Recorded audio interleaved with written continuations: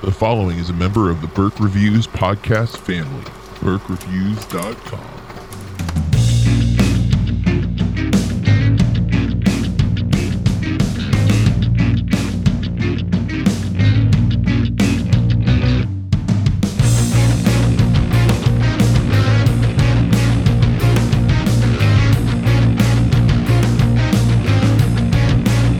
Hey everybody, welcome to Burke Reviews Movie Club.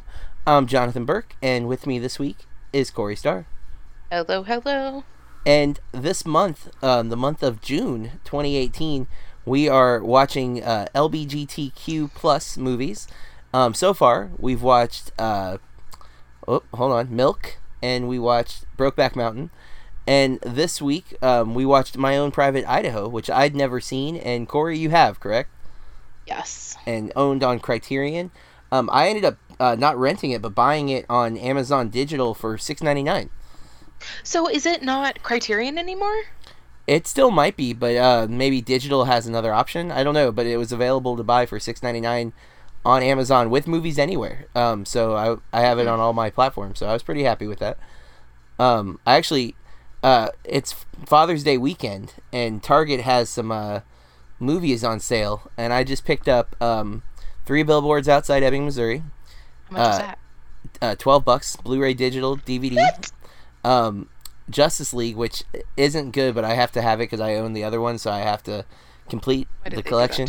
That was $10, and then also Blu-ray, DVD, digital, and War of the Planet of the Apes, which I had been waiting to buy, and it was only $10.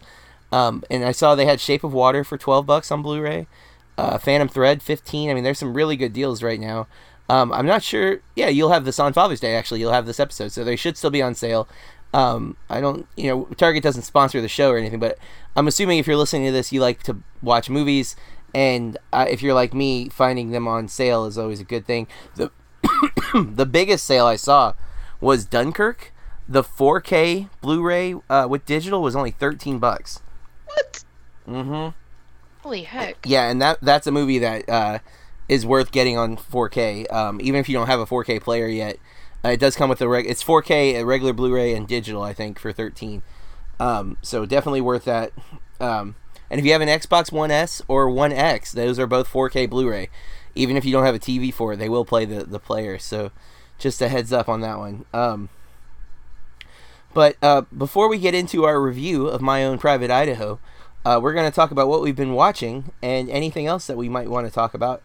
And how you been, Corey? Ooh.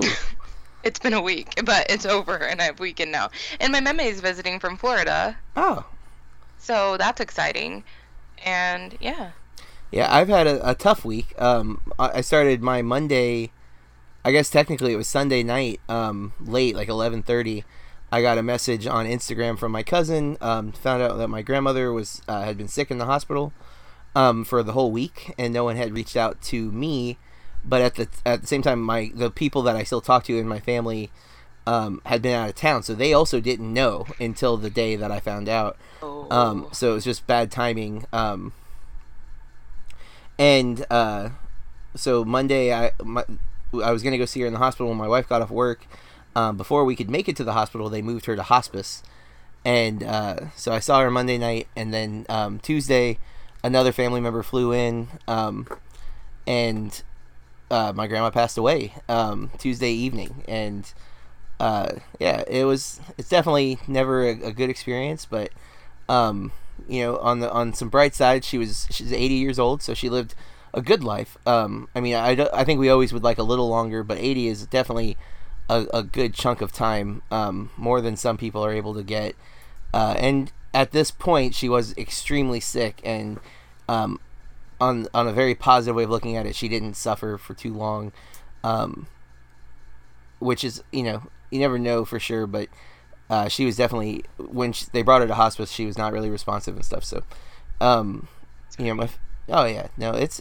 not, I don't want to say it's okay, but it definitely was, it was a bit of a shock, at the same time something I've been kind of preparing for, just knowing that she was getting up there in years, and that she had a tendency to keep stuff to herself. So I kind of wonder how long she's been as sick as she was and just didn't tell us.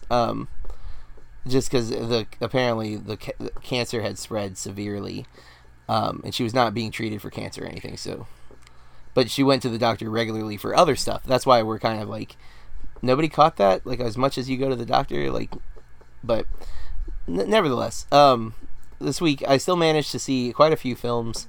I don't know about you. Have you seen any movies this week, Corey? I had a couple rewatches because man, let me tell you, when I love a movie so much, and then I'm kind of afraid to watch it again because I'm afraid that it won't live up to that. But guys, Hunt for the Wilder People was even better. Even better! Because I saw Deadpool 2, and of course Julian, and I'm forgetting his last name, isn't that? Julian Dennison. Thank you. So I was like, oh my god, I have to rewatch Hunt for the Wilder People. So I did, and it was even better. Even better. And I rewatched Big Sick, Deadpool 2, and then I saw a horrible movie. A horrible movie, and you saw it, and you didn't hate it as much as I do. I don't even know if you hated it, but I freaking hated Hotel Artemis. Oh, yeah. Was the worst movie date. Friend of the show, Brendan hated it as well. I was fine with it. I didn't love it, but I thought. Like, go ahead. Jodie Foster, what you doing? See, I liked Jodie Foster in this. I thought she was doing this really weird character. I liked. Man, I'm not gonna remember the lead guy's name, but I liked him a lot too. But Brendan texted me, Sterling K. Brown, and Sophia Botella is always awesome. I just thought it was just like a crazy fun movie. I didn't think it was crazy fun's not fair. Crazy, fun movie. Like, it's crazy, not anything too amazing. There's not a whole lot of action. I was intrigued by the world. There's definitely a lot of like excess story going on, but I don't know. I didn't hate it, but you hated it, and I can see that. But and the music sounded like, and I didn't have any time to do any like whatever, but it reminded me of the music a lot from Stranger Things. I didn't notice that, but I don't always notice movie music if I'm just kind of wrapped up in story or whatever. So it didn't glaringly stand out to me, at least. But okay, I've watched. Is that all? I mean, that's actually a lot. I don't mean to downplay. I'm forgetting some, but I can't remember because we didn't talk about it on Top 5 either. No, we didn't. And you rewatched The Big Sick because we kind of just skated past that.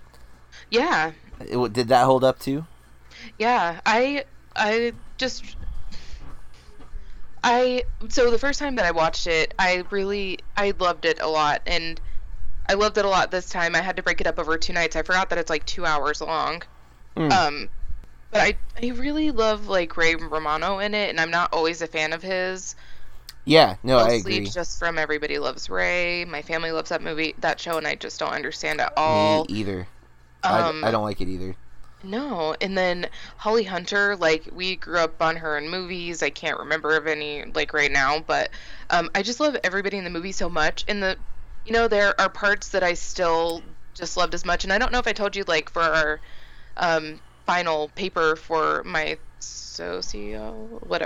communications class, we used a couple of the clips from Big Sick to, cool. Like, drive home, like, how your... I'm so bad at talking. How your culture defines or impacts your, the type of relationships that you have, like romantic relationships, or also like the expectations that your culture puts on you, and how that kind of. So just like doing all that research and stuff, and then watching it again really like drove some of that stuff home. But I just love it a lot, and it's on Amazon Prime, guys. So Amazon has so many good movies right now. Like, I mean, Lady Bird.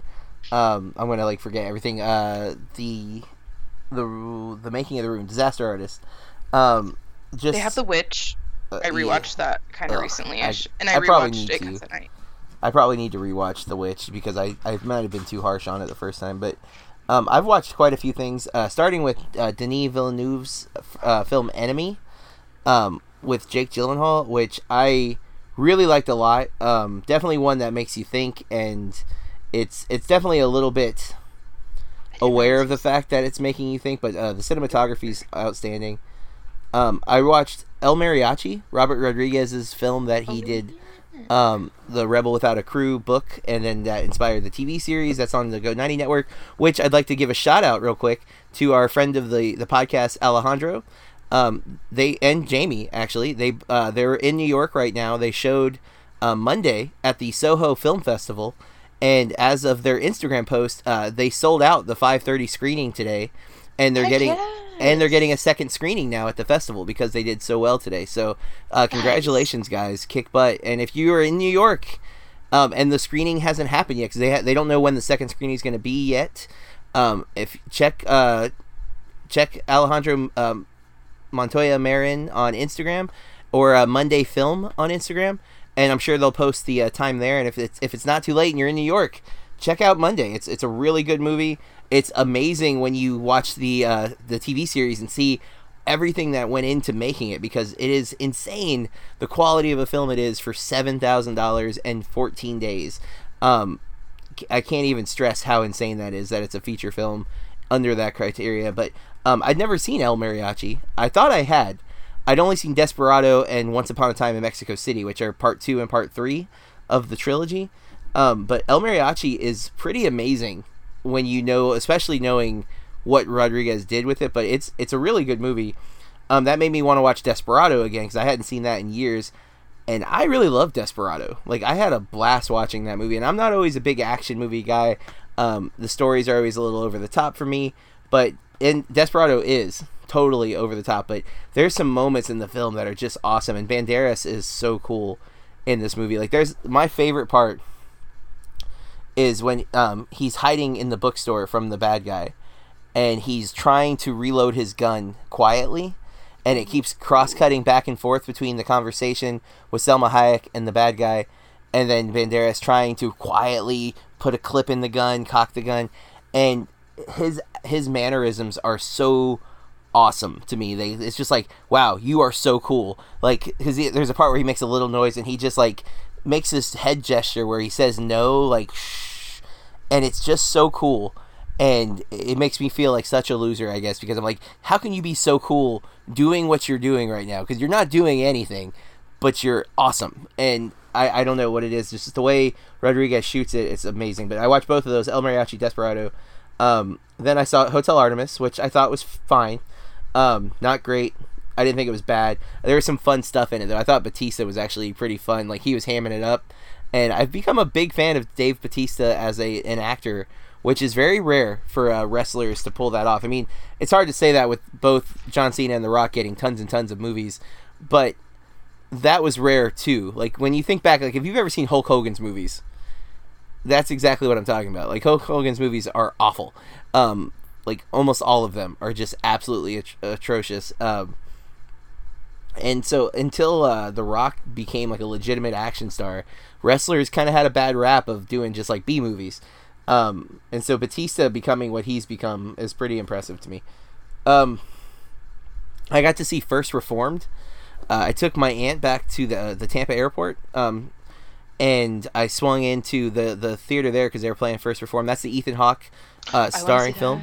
It is a really awesome film, but it's very tough.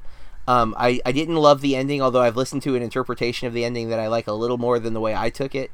And so I kind of want to reevaluate my opinion of it, but it's definitely a really strong film with some awesome cinematography, and an amazing performance from Ethan Hawke. And it's his movie for sure. Last night, my daughter and I went and saw Incredibles 2. If you're a fan of Incredibles, you are probably going to be pretty happy with Incredibles 2. I am a fan, and I like the movie a whole lot. This morning I watched My Own Private Idaho for our podcast, but then as soon as it ended, basically I got in my truck and ran up to the mall and watched Tag, the new film with Jeremy Renner, John Hamm, Hannibal Buress, Jake Johnson, I think, and then Ed Helms and Isla Fisher, something like that. And I gotta say, I was not super into it. I didn't laugh hardly at all. they do this. They do like a Sherlock Holmes, Robert Downey Jr. Not Guy Pearce. What's his name? Oh, I'm not gonna think of the director's name. It's like right on the tip of my tongue. His style of like action where like it goes slow mo and you hear him kind of mapping out like what he's gonna do. They kind of do that with Jeremy Renner in Tag, and it's kind of cool. And there's a few moments where I laughed a little, but I thought a lot of the jokes fell flat for me. John Hamm is super charming, and I think I could watch him in anything. He's my favorite element of Tag for sure. I don't know what it is about John Hamm, but for me, like if he's talking on screen, there's just so much charm coming out of that guy. I'm on board. I actually am really wanting to watch Mad Men finally because I like John Hamm so much now. Oh, it's so good. But so good. That is what I've been watching, but I've also been playing a video game like pretty excessively called State of Decay 2. It is on Xbox and PC, I think, and I think it is cross-platform, if I understand correctly. I'm playing it on Xbox. It is a zombie survival game that has like a base building element to it, where like you have your base and you build people, like you gather survivors, and that you can take any one of them at any time and use them as your character. But if one of them dies, they're dead forever.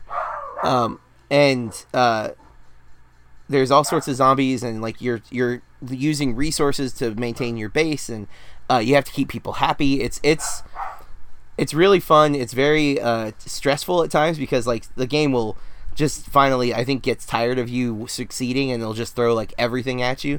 But it's been a blast, and it is multiplayer, where you can like have friends get on and help. Like they can bring one of their players from their community and help you go get stuff and whatnot. So I just I don't know. I don't usually talk about video games too much on here, but it's one that I'm a big fan of. And if you've been kind of eyeballing it, I recommend it. Especially if you are a fan of like survival zombie games, because it is definitely pushes the envelope, I think, in that realm. So that's what we've been watching. We're going to be talking about My Own Private Idaho. But while Corey, I guess, how'd you come across the article that you sent me, Corey? Not the Chloe Dexter one, but the other one.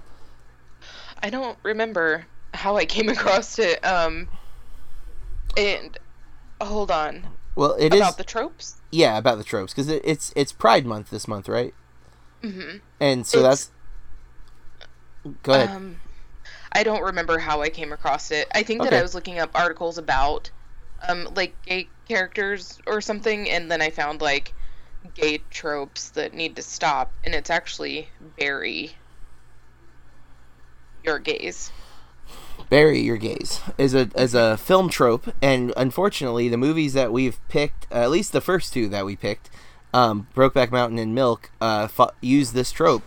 And I guess to be fair to Milk, though, Milk is based on a true story. It's a true story. So it doesn't mean it's not separate from the trope, but it's not using the trope for the sake of it being a trope. It's adhering to the reality of the film. But you want to explain what the trope is? No. Pretty much that a gay character has to die. I don't know how to. In a film, a gay character is going to die, maybe for the cause, maybe as a result of his homosexual dealings, or as I wouldn't want to say a martyr, but like a victim of a hate crime, I think is appropriate. So you have a gay character in a film, but they are going to not make it to the end, and that has become a trope. Now, tropes aren't always wrong, mind you, but you know, that definitely has a negative connotation that people are dying. Mm-hmm. I remember AV Club, which is one of my favorite publications, posted that article of 20 LGBTQ romances that don't end in tragedy, and I don't know where I got. Got it.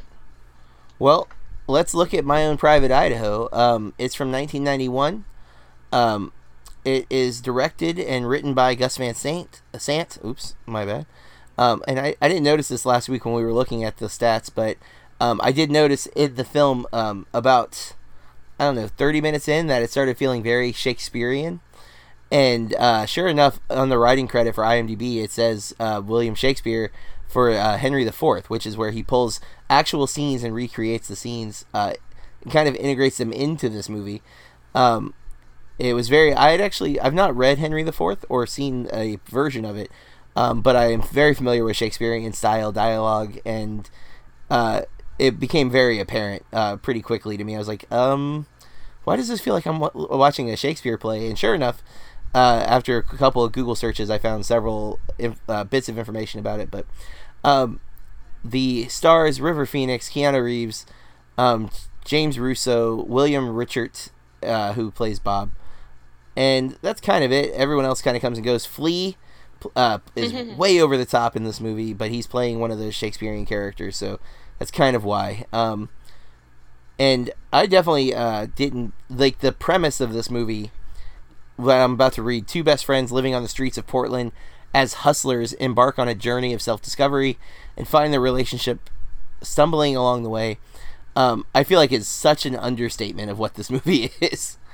It's a lot more complex than that, because I wouldn't have called them hustlers. I guess they hustle a little bit, but they're definitely survivors, I guess you could say. But they prostitute and whatnot. So didn't know that was going to be, almost your introduction to River Phoenix too, is him turning a trick, I guess. So having a date.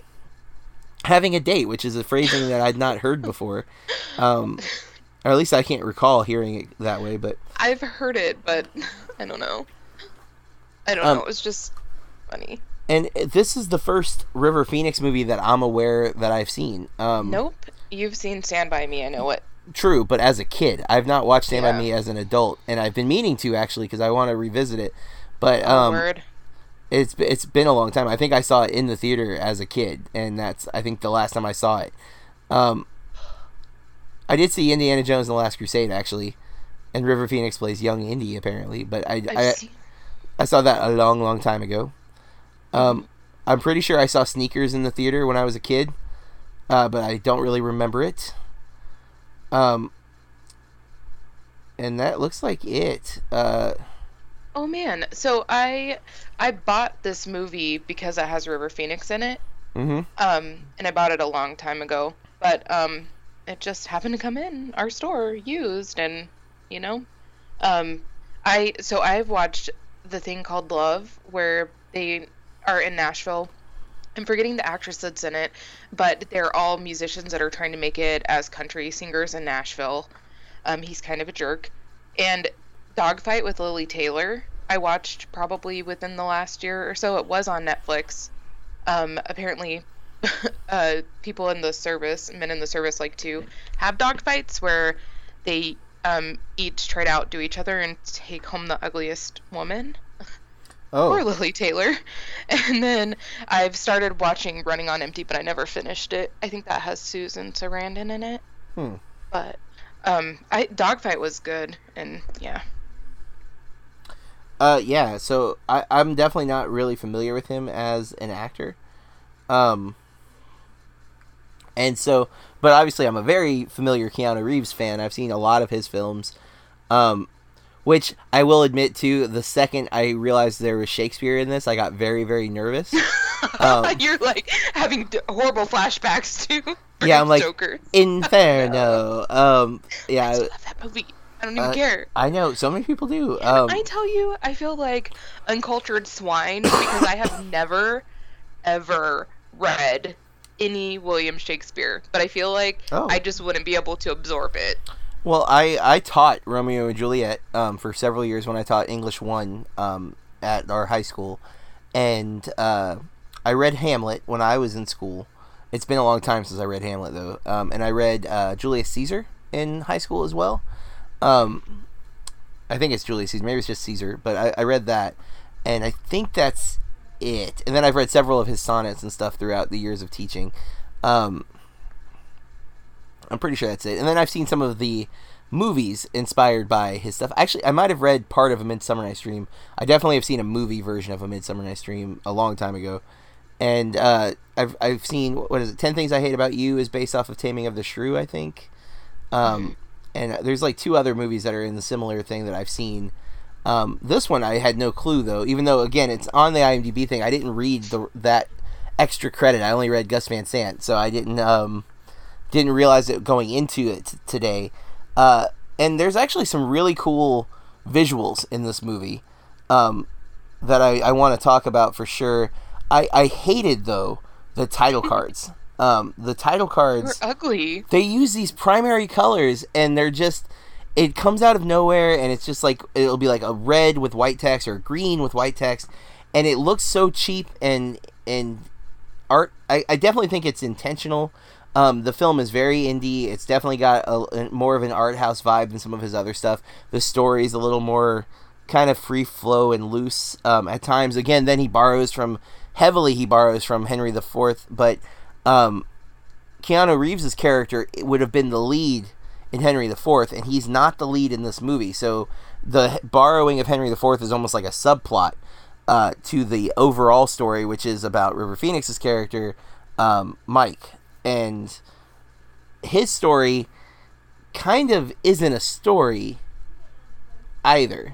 You know, like, I don't feel like he has a goal that isn't clear at first, but becomes clear as the movie goes. But I don't feel like there's any closure on that particular goal, which I won't say until we get to spoilers. But, and I don't feel like he really arcs, making him feel less like the main character and more like a side character. But he is definitely where the film focuses. We're very rarely away from him, and I'm not sure we're ever 100% away from him. He's always close by. If we're just with what is it? Scotty is Keanu Reeves' character. But I overall, I'm more positive on this film than I'm negative. But there are things that I like in films that were definitely missing, and Strong Story is one of them. I don't feel like the story is. I just think it's sad. Yeah, and I don't think that's what they're going for either. I do think they're going more for character, and I do think the characters are interesting, not entirely empathetic or sympathetic, but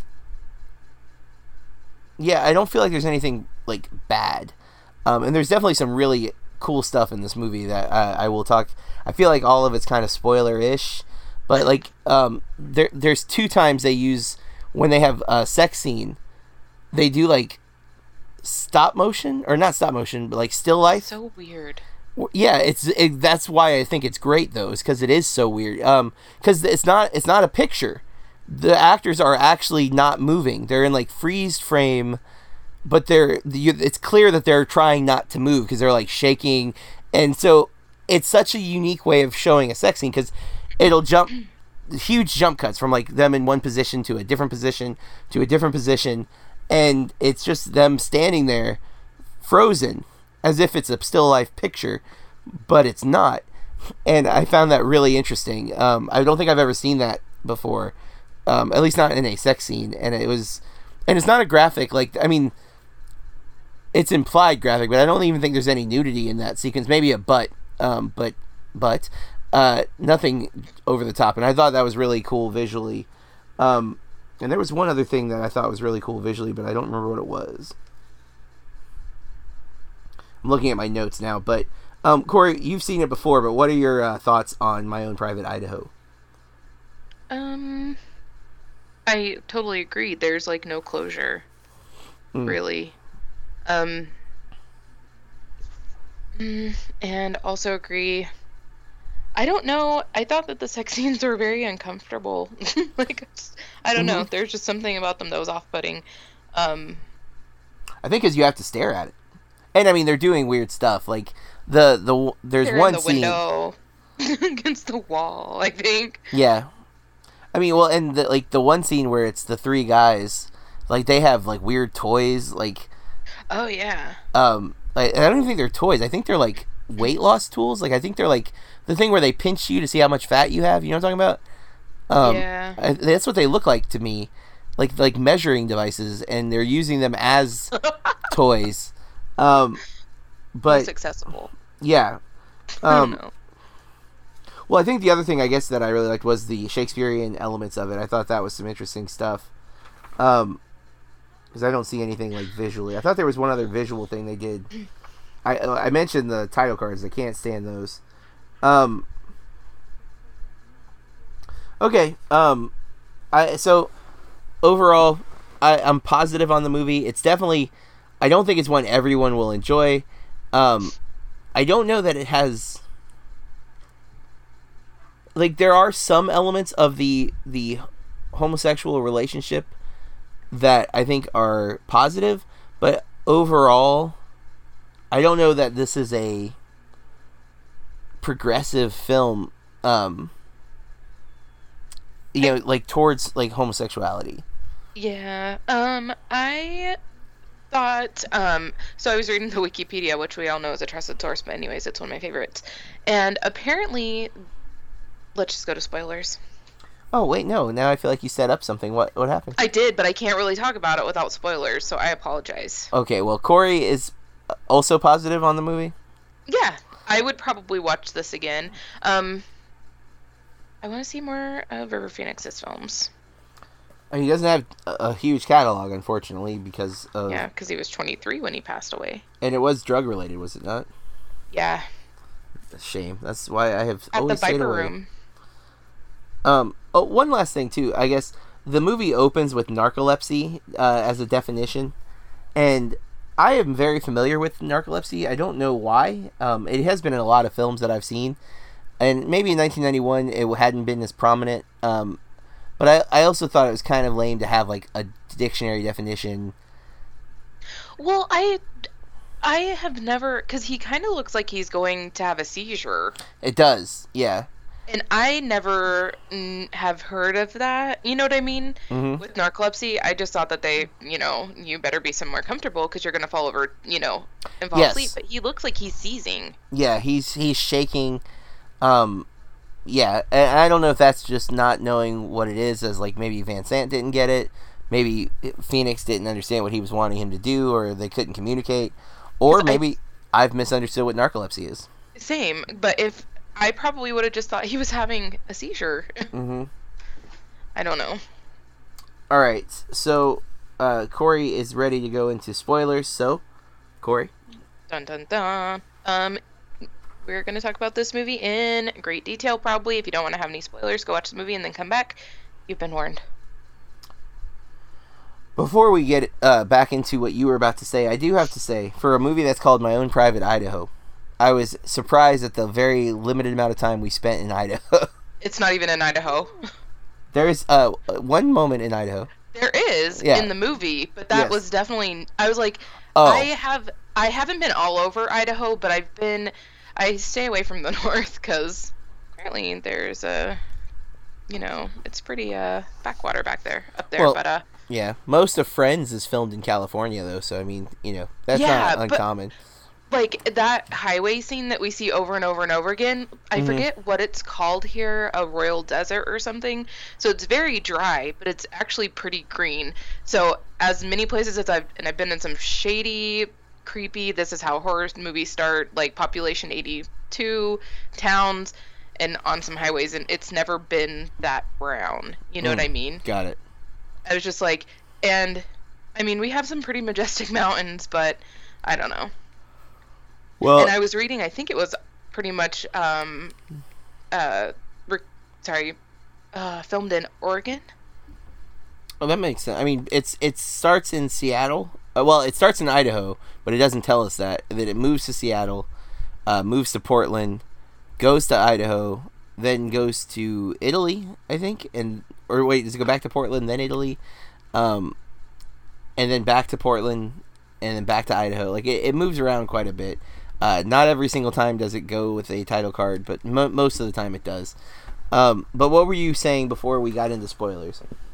So apparently the part at the campfire where they're talking about love and Keanu, Scotty's like, I could never love a man. I think he says he can sleep with them or something. And then Mike is like, I don't have to have money to love a man. I love you and you don't pay me. And apparently when it was like written, it wasn't like clear that Mike's character is really gay. And I guess that he rewrote it, River Phoenix did, and he took it from like a 3-page scene to like an 8-page scene or something. Oh wow. I don't know, but that was from Wikipedia. But and I was just reading through like some of the stuff that apparently he was supposed to be in Interview with a Vampire, Christian Slater's role, and apparently he was being cast to play Cleve in Milk. Oh. Because Gus Van Sant had been wanting to work on that in like the 90s, and then he like dropped the project. Oh man. Yeah. I could see that actually. Now, so to go back to that scene, because that's actually two things happens now. Because one, I remembered what the other visual was. It was the magazine sequence where the covers of the magazines all come to life. Yep. I really like that sequence, which I've seen things like that before, but I particularly like the way he did it because there's a telling line in that where Keanu Reeves says, "What happens when you give it away for free? You grow wings." And then he elaborates and says, "You become a fairy," implying that he's not gay, but he'll have gay sex for money. And you're not gay until you do it for free. That was the statement that he's making there. And he says it to Mike, who's on another cover of a magazine, and he says, you know, what do you call, what happens when you give it away for free? And he's like, you grow wings. That's right, you become a fairy. And that sets the tone there, and then the conversation at the campfire elaborates on that, and he says, you know, two men can't love each other. And Mike counters it, and I thought that was the only scene in the film that's really dealing with that idea of homosexuality, because if you're listening to Scotty, the guys that are having sex with other men for money aren't gay. They're performing a service. It's a job. It doesn't imply your sexual orientation, according to Scotty. Now, is that Scotty's way of dealing with his repressed homosexuality? That's definitely debatable, although he meets a girl in the movie and falls in love while they're in Italy. And I think we see her with him after he's inherited, so he stays with her. Again, is that because he's doing what he's supposed to do now? That's what society expects, which you definitely get that implication. Maybe he's bisexual. Maybe he is bisexual. Or, again, he says he's living this degenerate lifestyle, and when it's time, when he's 21, and he gets his inheritance, he's going to become this expected individual. He'll become the person his dad wants him to be, and that all is from Henry IV. My understanding is his character is the prince, who is going to become the next king, will be Henry V, and he is living a rebellious, degenerate lifestyle, living amongst thieves and things like that. And I don't think necessarily he's a prostitute who will sleep with, you know, a hustler, a dater, I guess. Because, again, even there, when we first meet Scotty, he's not having sex with a man, he's having sex with a woman. He's been hired with two other guys. Oh, is that a person? Yes, she always plays a crazy mother, though. She's the crazy mom in Twin Peaks, and she's the crazy mom in Big Love, and I'm forgetting what else she's been in. But it was so weird, like, because I forgot she was in that. She's so young looking. Well, yeah, and that's the first time we see River Phoenix, Mike, pass out because of stress, apparently. And then Scotty leaves him on the side of the road. Not side of the road, like hidden in someone's yard, basically. In a nice neighborhood, though. In a nice neighborhood, which he explains, and then he says, "Meet up with me later," and then they do, and Udo Kier, I think is his name. He's an actor that I like a lot. He shows up in a lot of like side roles. Like he's in American Animals this year, but only for like one scene. And he was in Downsizing, I think, but not for very long. He does that a lot, and he was on Lost. And he shows up here in a very small role. First, he picks up Mike on the side of the road, and then later they meet up with him in I don't remember where they were. I feel like they were like in a casino when they met up with him at the hotel, like later in the movie when they end up having the three-way with him. And then the weird like Frozen sex scene where like it's them standing in these weird positions with pinching each other's nipples and things like that. It's crazy. You know, one thing I didn't get from like listening, I didn't understand what Scotty's dad was. He's the mayor. He is the mayor. I didn't catch that in the beginning of the film. I thought he was like prominent and like successful, but I didn't understand how so. He's the mayor of Portland though, which is why later when there is a raid on the hotel where all the homeless people are living, the cops see Scotty and they know he's the mayor's son, and they're just I thought like, they were there looking for him. See, I thought they were looking for Bob, the big guy.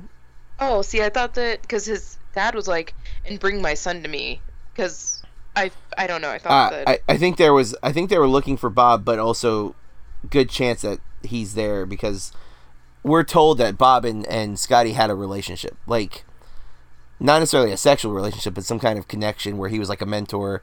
And based on the Henry IV stuff that I read in relation to this, that is the relationship. He was like a secondary father to him. Like he's the rebellious role model where his dad is the prim and proper. But yeah, I felt like the mayor thing kind of it went over my head somehow. I guess I don't know, but I did realize it partway through the movie, but not early on.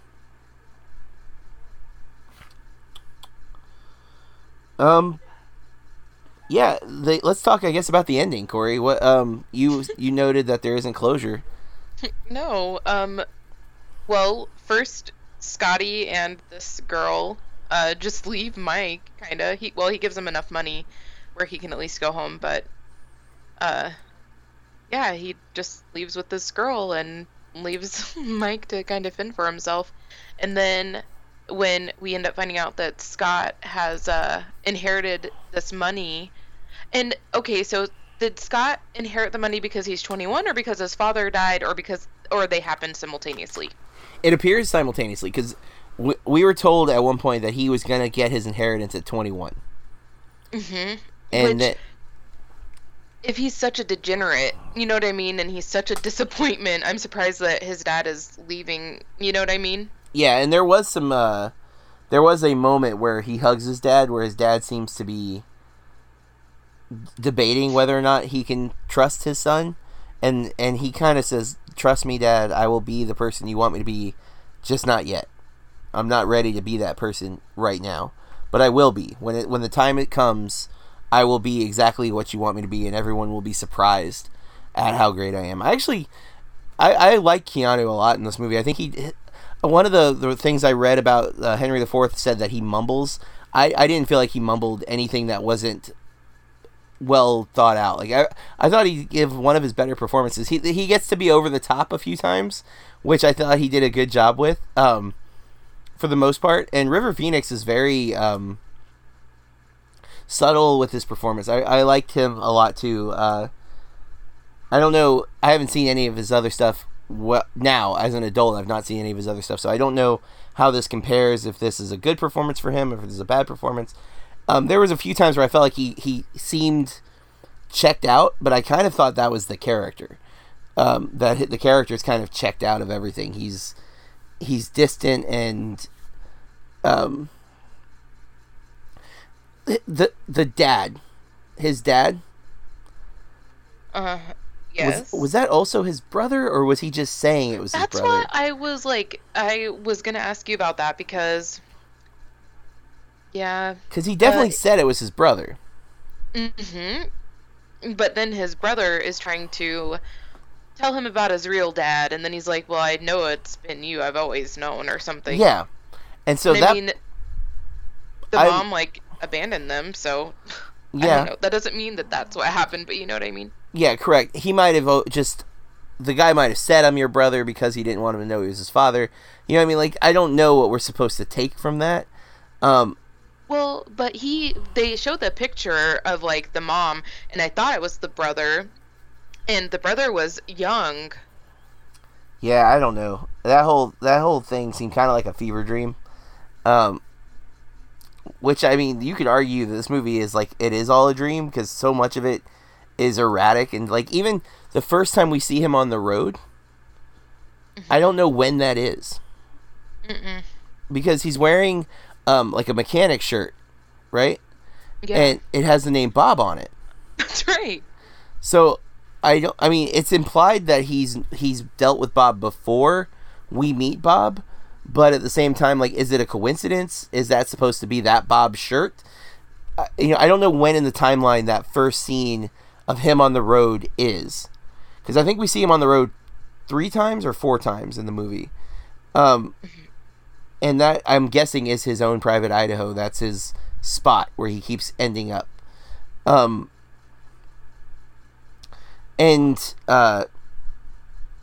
So, like, there's some things about this movie, and he's narcoleptic, which we see play out multiple times where he passes out or whatever, but could a lot of it be a fever dream? Is that why it turns into a Shakespearean play at some point? The whole robbery sequence where they're in the pink robes is like, what the hell is happening? How did Bob and those guys not know who the heck that was? Right. How could they possibly not know? They're pretty much wearing the same thing that you're wearing, just a different color, too. Well, and they even noted that they vanished, because it wasn't like there was a bunch of people. Like, there was 6 of them. 2 of them went missing, and they're just like, oh, the cowards ran away. But it's like, yeah, but then you got mugged by 2 people. What the hell? Yeah, it's such a weird scene. I don't know how that plays. That is a scene from Henry IV, apparently. So I don't know how exact it was, but there is some type of robbery sequence like that in Henry IV. Maybe there's more guys there. Maybe the disguises are less weird. I don't know. Yeah, that whole sequence was weird. And I didn't think it was particularly shot well either. There's some other stuff, though, where the movies shows Van Sant his ability, but there's other moments where it's like, that's not the best.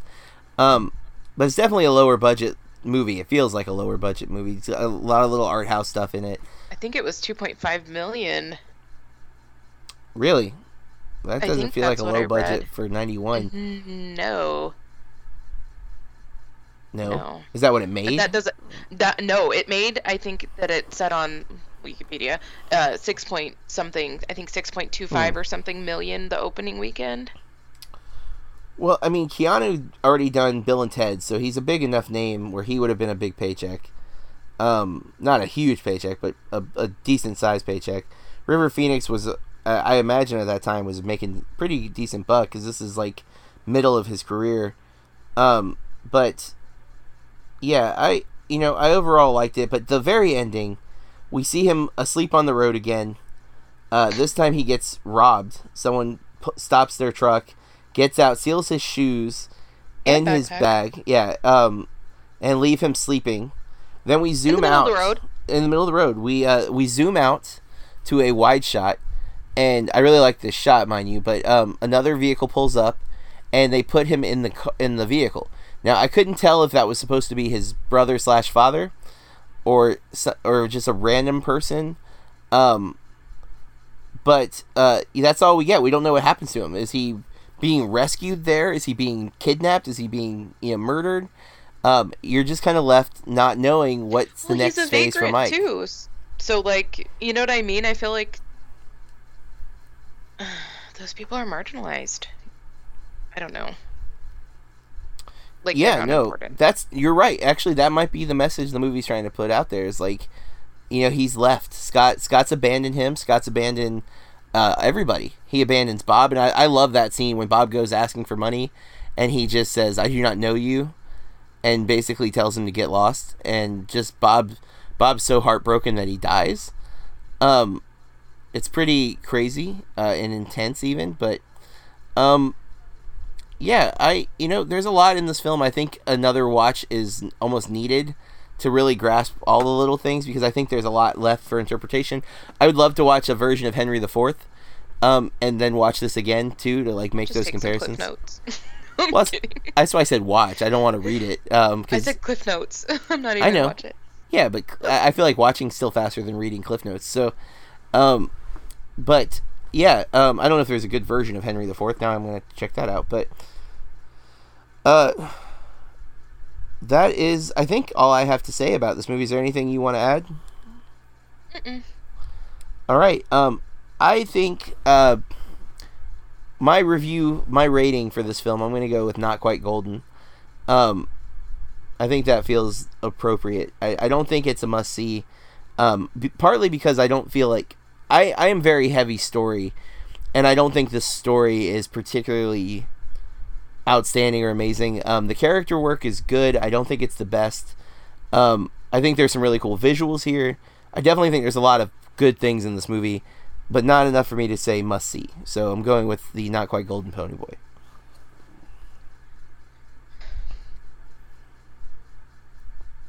I need to make my own ratings. Or, just... No, because I'm always like a 3.5. Yeah, let's see. I just then pick. Where do you feel like it leans the most? Is it more Decent Watch, or is it more Not Quite Golden? I'll go with Not Quite Golden Pony Boy. I would watch it again. Okay, well, there you go. Our next episode of the podcast, Corey has picked the movie. Do you remember what you picked, Corey? Because I'm not looking at it yet, but I'm working on it. That's a silent answer. So it looks like A Single Man is what you have on our list. Yes. I'm not familiar with this movie, A Single Man. I missed it in the theaters. I think it only came to the flicks, maybe. All right. Well, we got Colin Firth, I'm a fan of. Julianne Moore. Matthew Goody. Oh, Nicholas Hoult. Or Holt, excuse me. I like him quite a lot. I don't know that guy. I don't know how to say his name either. I'm not going to try. Jennifer Goodwin I'm familiar with. She's in Big Love. And she was on the Disney princess type show. She was Snow White, but I can't think of what that show's called. Once Upon a Time? That's what it's called. No. Oh, it's a Tom Ford movie. He did Nocturnal Animals, which I'm a big fan of. And he did one of the worst... he's costume department. Never mind. Is this his only other directing? Yes, it is. Okay, cool. I've seen his other directed film. I did not know he had another one. An English professor 1 year after the sudden death of his boyfriend is unable to cope with his typical days in 1960s Los Angeles. Ooh, man, okay. A timepiece, a period piece. And this is based on a novel by Christopher Isherwood. And I'm intrigued. I've seen the cover of this, but I didn't know what it was. I've never looked into this movie whatsoever. I'm excited now. Good pull, Corey. Yes. Let's see if we can find out if it's on any streaming services. But we'll be back with next week's episode to review this film, and I'm going to try to tell our listeners where they can watch it. But in the meantime, let's go with our social media. Corey, how can people follow you? At Corey R. Star, 2 R's on the end. And you can follow me on Twitter, Instagram, and Letterboxd at Berk Reviews. That's BERK Reviews with an S at the end. A Single Man is available, not easily whatsoever. It looks like it's on Fandango now and Microsoft to rent, and that's it. It's not showing for iTunes or anything. Oh, dang.